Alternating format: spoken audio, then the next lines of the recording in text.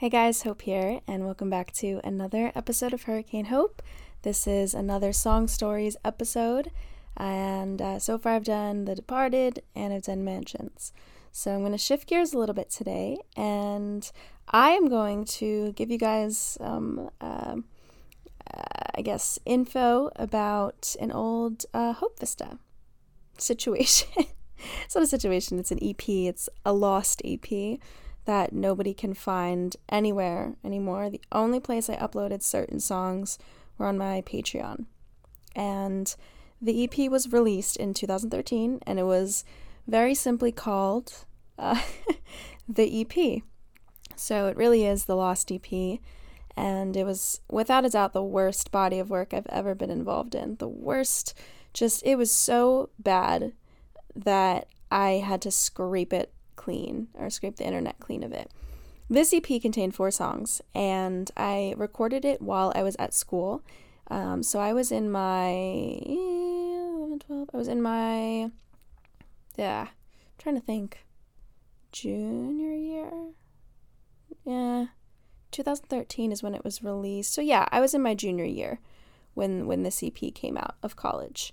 And back then, for those who have actually heard this record, the songs on it were Down in Wonderland, Take the Hit, Hearts of Darkness, and Stating the Facts.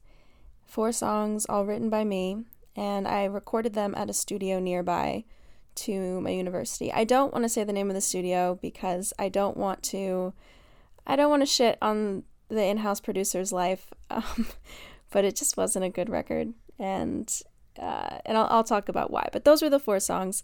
So the most, I guess, known was probably, I would say Down in Wonderland, probably just because I actually played that song in my sets through early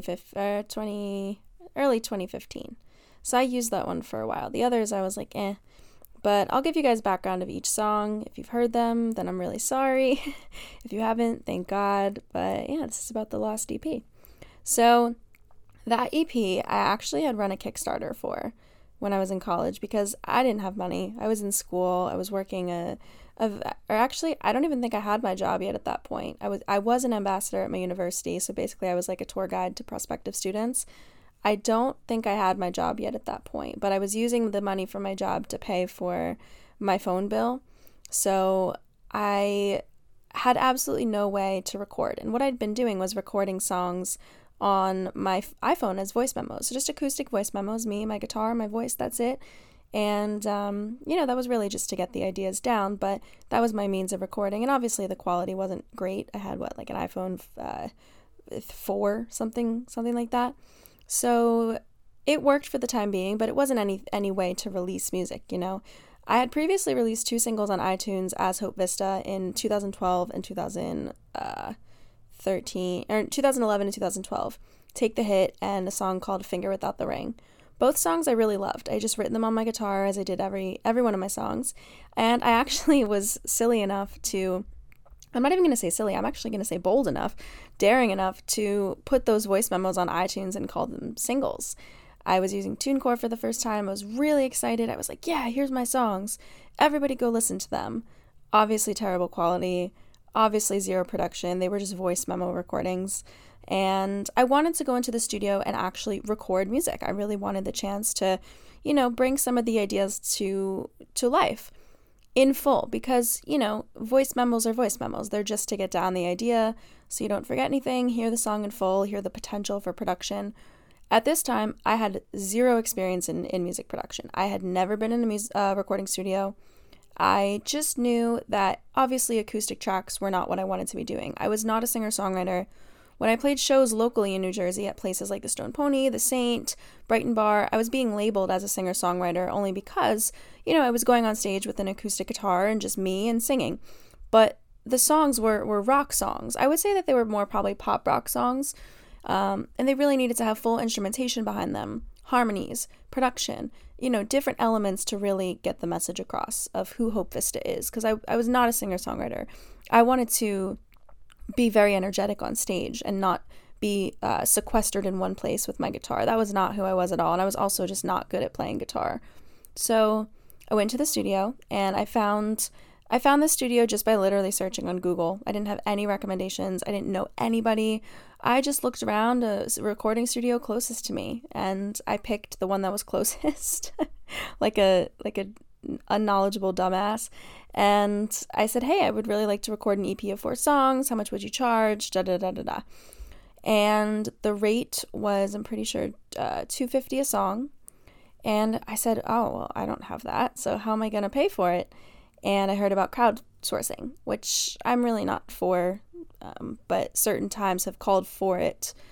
But back then, Kickstarter was really like the big thing to do. So I made a Kickstarter, and I was like, I'm Hope Vista. I've been recording on my iPhone for years. Now it's time to take it to the next level with top-notch producers. Meanwhile, at this studio in particular, I was just using the in-house, so it really wasn't even a producer. It was just the engineer.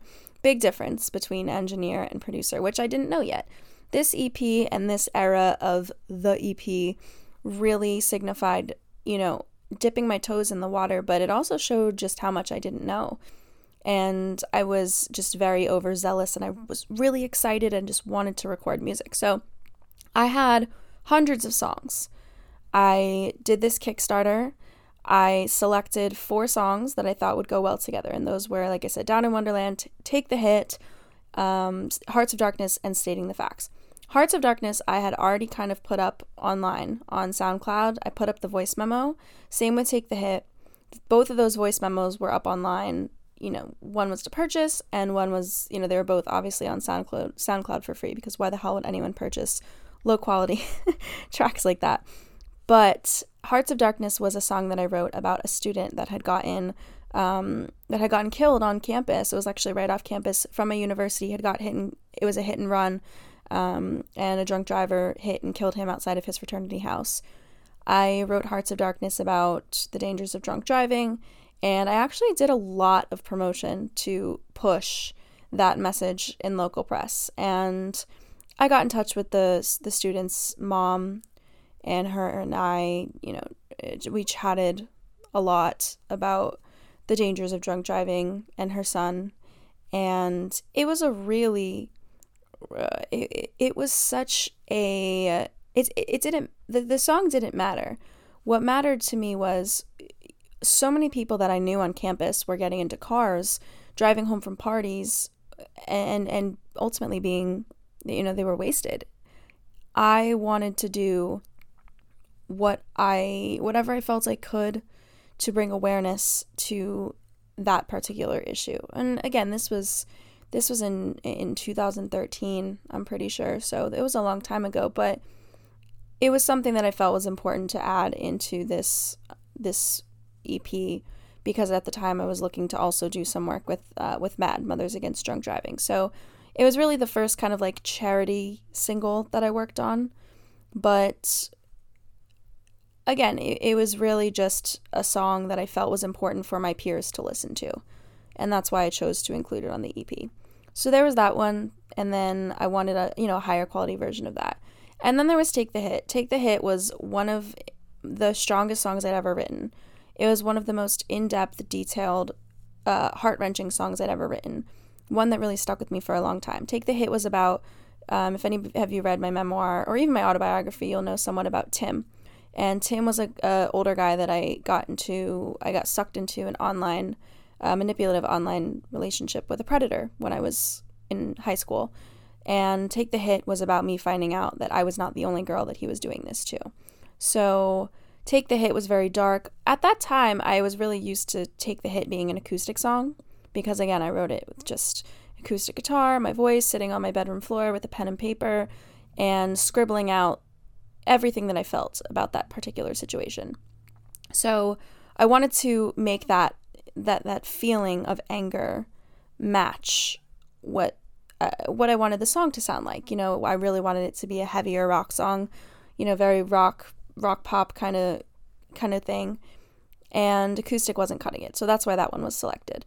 And then there was Down in Wonderland, which I felt was just kind of quirky, cool, had the potential to be a cool, upbeat, up-tempo, just jam. I don't know. I just liked the song. There was really no reason why I particularly chose that song. I just liked it and thought it could be translated well with full instrumentation. Last one was Stating the Facts. Stating the Facts, I wanted to be an acoustic stripped down track because it was about depression and how depression isn't linear, and how menial, simple tasks when you're experiencing depression become the most difficult tasks to complete. So that was meant to be stripped back. Those were the 4 tracks, and I thankfully my Kickstarter was fulfilled and funded, which was really incredible because I wasn't expecting it to be. I wasn't expecting people to just give me $1,000 to make a record. I was really shocked, and I went right to the studio as soon as I was able to. And that process was, oh God, it was so confusing because I had no idea what I was doing. Didn't have a manager, didn't have anybody to guide me, and the engineer kind of just did what I told him to. So I didn't know how to write drums. I didn't know how to write bass parts. I had no clue about, synth production or, harmonies I could do, whatever. And I had ideas, but I didn't know how to talk to this guy and be like, hey, this is what I want. This is what I want. Because, like I said, he was an engineer. He wasn't a producer. So his job was to just really push the buttons, do what I told him, clean it up, and then send me the files. So while he did mix, the mixes were terrible. He did send over masters. The files ended up being absolute shit. And I had no money to print copies, thank God, because no one would have bought those physical copies. But I did choose to release the EP.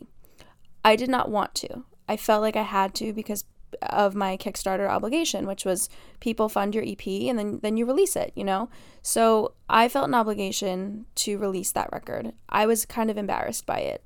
My voice sounded absolutely terrible. There was no vocal editing at all, which you should not rely on. But I wasn't a strong vocalist back then. I didn't really have a lot of experience. Like I said, never been in the studio before. I didn't really know what I was doing. In the process of being in the studio, it was kind of weird because the engineer had me lay down the acoustic guitar first. And I didn't know how to say, hey, these are... My mic just fell over. I'm sorry, and I have to itch my head. But I didn't know how to tell him, like, these are not acoustic tracks. This is just... I wrote the track, and I want to build on them, and I want to, build them up and make them really powerful and feisty and fun and energetic. But he had me sit down at the mic and record all the acoustic guitar first. And I guess to say that was probably just to create like a skeleton.